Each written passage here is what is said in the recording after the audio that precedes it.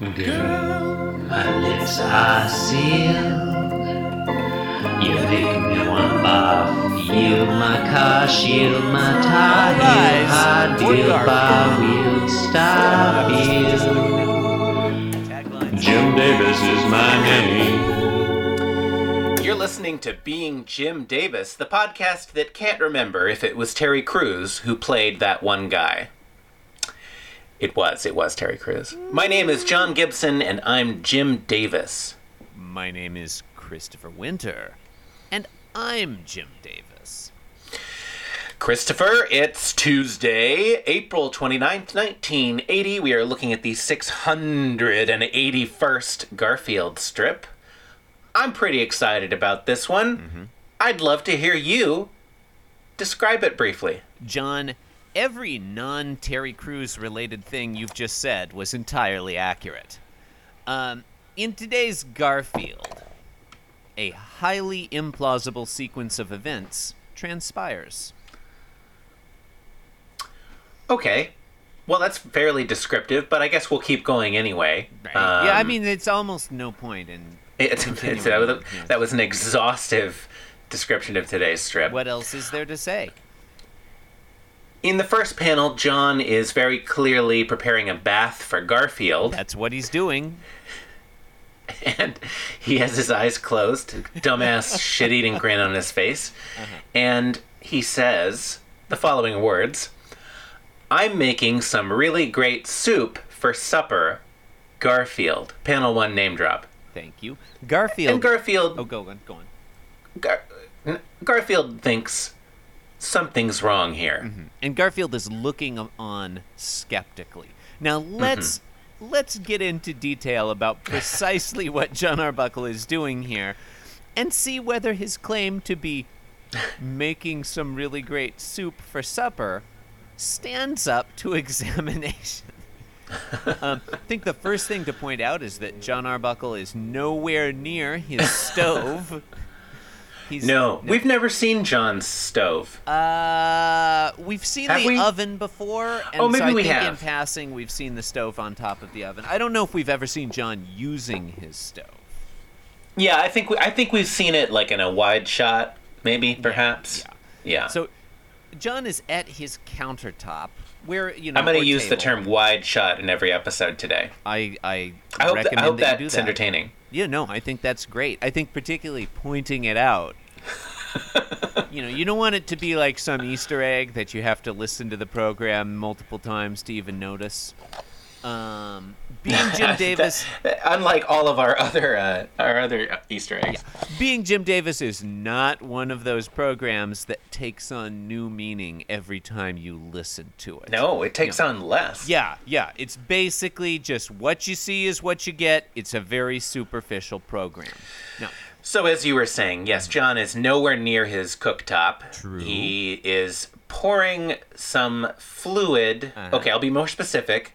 Some liquid out of a red bucket into a aquamarine colored basin, which is on the counter. Yeah, I was going to say tub, but I think basin is a fair tub, characterization. Yeah. What kind of basin is it? It's a tub. It's a tub basin. Yeah. That's definitely the kind of basin it is.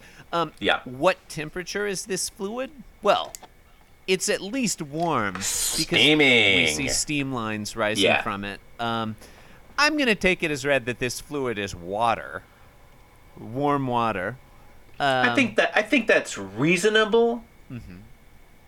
Yeah, though not absolutely necessary. Now, John, this is a highly non-standard procedure for making soup. Yeah, I have a lot of questions about the water and its provenance. Good, let's hear them. So he's got it in a bucket, right? That bucket, a bucket which is, is essentially the same volume more or less as the tub. Right. Yes. Evidently, he poured the water into the bucket out of like the bathtub, presumably. Mm-hmm.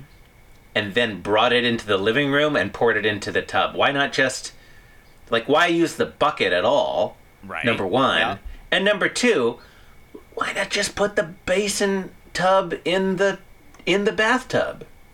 Yeah, none of this makes Like, sense. just give Garfield a bath in the tub in the bath. I mean, okay, if you were doing it in the, I guess, okay, everything you've said is correct.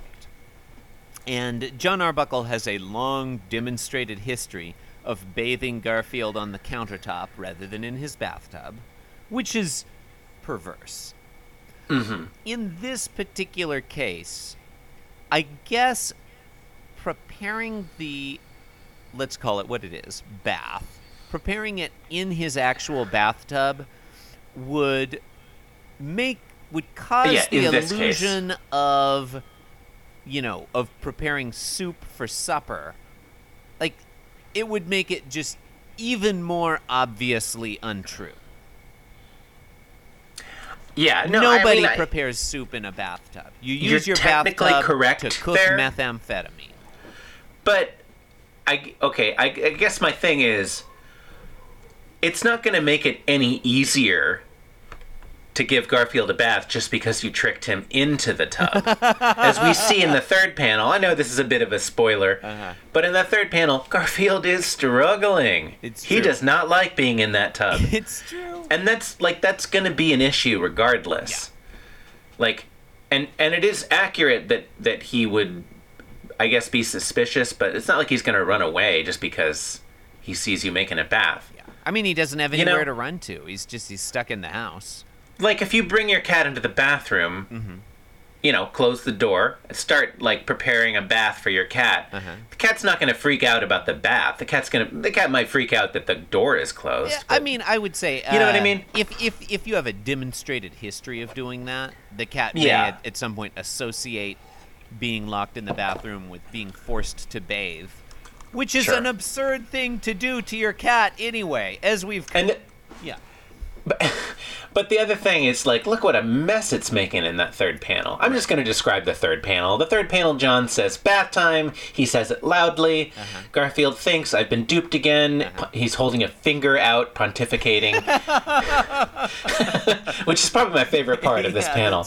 And he's struggling something fierce. Mightily struggling, yeah. Yeah. And there's suds, well, I want to say all over the counter, but... In true cartoon fashion, there's literally two suds on the counter. 4 drops of water are flying off the tub. It's going to take John Arbuckle quite a long time to clean up those 4 drops of water. Yeah. But the broader point is that, like, he's just making a mess for nothing. Right. He's making a mess, and he's going to unnecessary, unrealistic lengths to dupe his cat. Yeah. Before we get any further into this, let's describe panel 2. All right, fine. John Arbuckle is he's put away the red bucket, and he's got a yellow, like, box of, let's call it what it is, soap suds. Oh, you don't think it's seasoning? No, it's soap suds, and he's pouring them into the tub. But he says seasoning. He says now some seasoning. He's pouring them into the tub. And he says, and now some seasoning, ellipsis. And Garfield says, I don't like the sound of this. Yeah, he's pretending the soap suds are seasoning. It's obviously soap suds.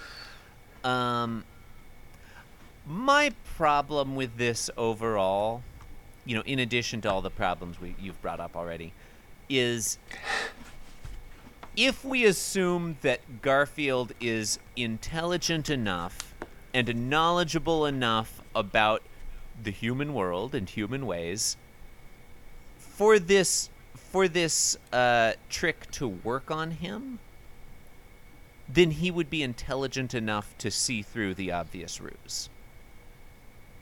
Well, I think he does. Yeah, but I'm just saying, like, you don't need to trick your cat. Like, in real life, you wouldn't tell your cat you're making some great soup for supper, because the cat wouldn't understand what the hell you were talking about. If the cat's smart enough to even understand that and comprehend it, and then it's smart enough to see through the obvious lie. That's all I'm saying. I think, I think you're absolutely correct. I think I read this a slightly different way from you, in that I don't actually believe Garfield when he says, I've been duped again. I think he knew. I think he knew what was going on. Okay, so I think he knew what was going on, but he was playing his part. you think Garfield was playing along this whole time because despite his protestations, he actually enjoys being bathed. No, no. It's not quite. It's a little bit more subtle than that. I think he doesn't enjoy it. Uh-huh. But I think he's resigned to his fate. That's how he looks to me in the first two panels. He looks like a guy who knows what the fuck is up. He knows what's happening. Mm-hmm. Right? He's just playing his part because he knows it's going to happen anyway. He knows he can't get out of it. I don't know. He's like, well, I'm in this daily nightmare of a comic strip. Like I have to play this role, you know. It has a much more world weary kind of depressing quality to it when you read it that way.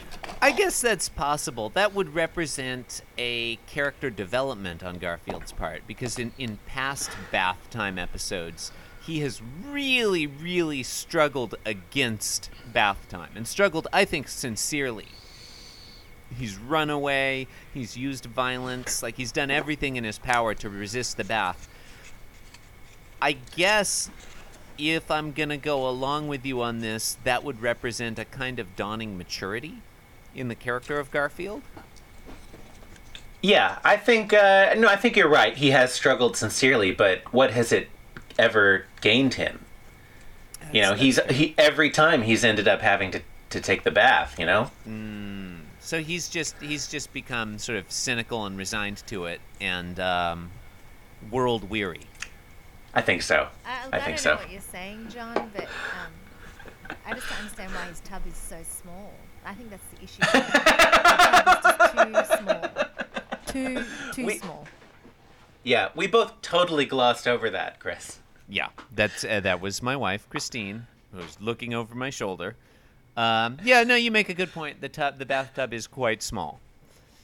It's like so small in the first panel, it doesn't look even physically possible that Garfield could get in there. No, that's a fair point, Christine. We also haven't discussed John Arbuckle's use of the non-standard word supper rather than dinner. I presume you have something exciting to say about that. No, nothing really. I mean, clearly supper is derived from the Old French, the Old English, Middle English word supper, to sup, the verb. It's a reference to the evening meal, typically a lighter, informal one. But it's kind of by 1980, I would say that's become non-standard in American English, and and sort of folksy, like rurally. So it's kind of interesting to me that John regional Arbuckle, as well, right? I guess, like which region though? Supper is more of a southern thing, I think. Is it southern? According to southernliving.com, the two terms couldn't be more different, both in origin and in meaning. Oh, okay, there you go. The two terms in this case are supper and giraffe? And dinner. Oh, okay. Yeah. Thank you for clarifying. Though I can see why you would think I was going to bring the word giraffe into the discussion. Well, I mean, you said the two words couldn't be more different, and I mean, it's... Go on. Huh? Oh, no, I'm done. Oh, okay. No, okay, all right. Well, let's not discuss the differences between supper and dinner at great length, then. Did I host this one? You did. Sorry, I kind of ran out of steam there. Yeah, no, me too. All right. You've been listening to Being Jim Davis. Stay tuned after the show for Irma's sex tape. Mm-hmm. My name is... Oh, no, sorry. God damn it. I hate it when you're reading the tagline from the beginning at the end, and then you're... Okay, sorry. I think if you had just gone on, no one would have noticed. #spreadsheets. If I was Jim Davis. You can support the show by clicking on all of the links in the description. Thanks. John, in most parts of the United States and Canada today, supper and dinner are considered synonyms, although supper is a more antiquated term. That doesn't apply in Saskatchewan and much of Atlantic summer, where supper means the main meal of the day, usually served in the late afternoon, while dinner is served around noon. Dinner is used in some areas, such as Newfoundland and Labrador, to describe the noon meal, as well as special meals such as Thanksgiving dinner, flipper dinner, or Christmas dinner. I feel like they should explain what flipper dinner is, but we just gloss over that. Maybe it's something. Yeah, and I think all of our listeners can agree, fuck Saskatchewan. No, I think that's fair. Yeah. Am I right? Yeah. No, Yeah. I think that Anyway. look, if we're going to be in a trade war, let's not episode pull our over. punches. This podcast was brought to you by the Pitch Drop Podcast Network. Like what you just heard? Support the show by going to patreon.com/pitchdrop. And while you're at it, check out pitchdrop.net for more of this and other shows.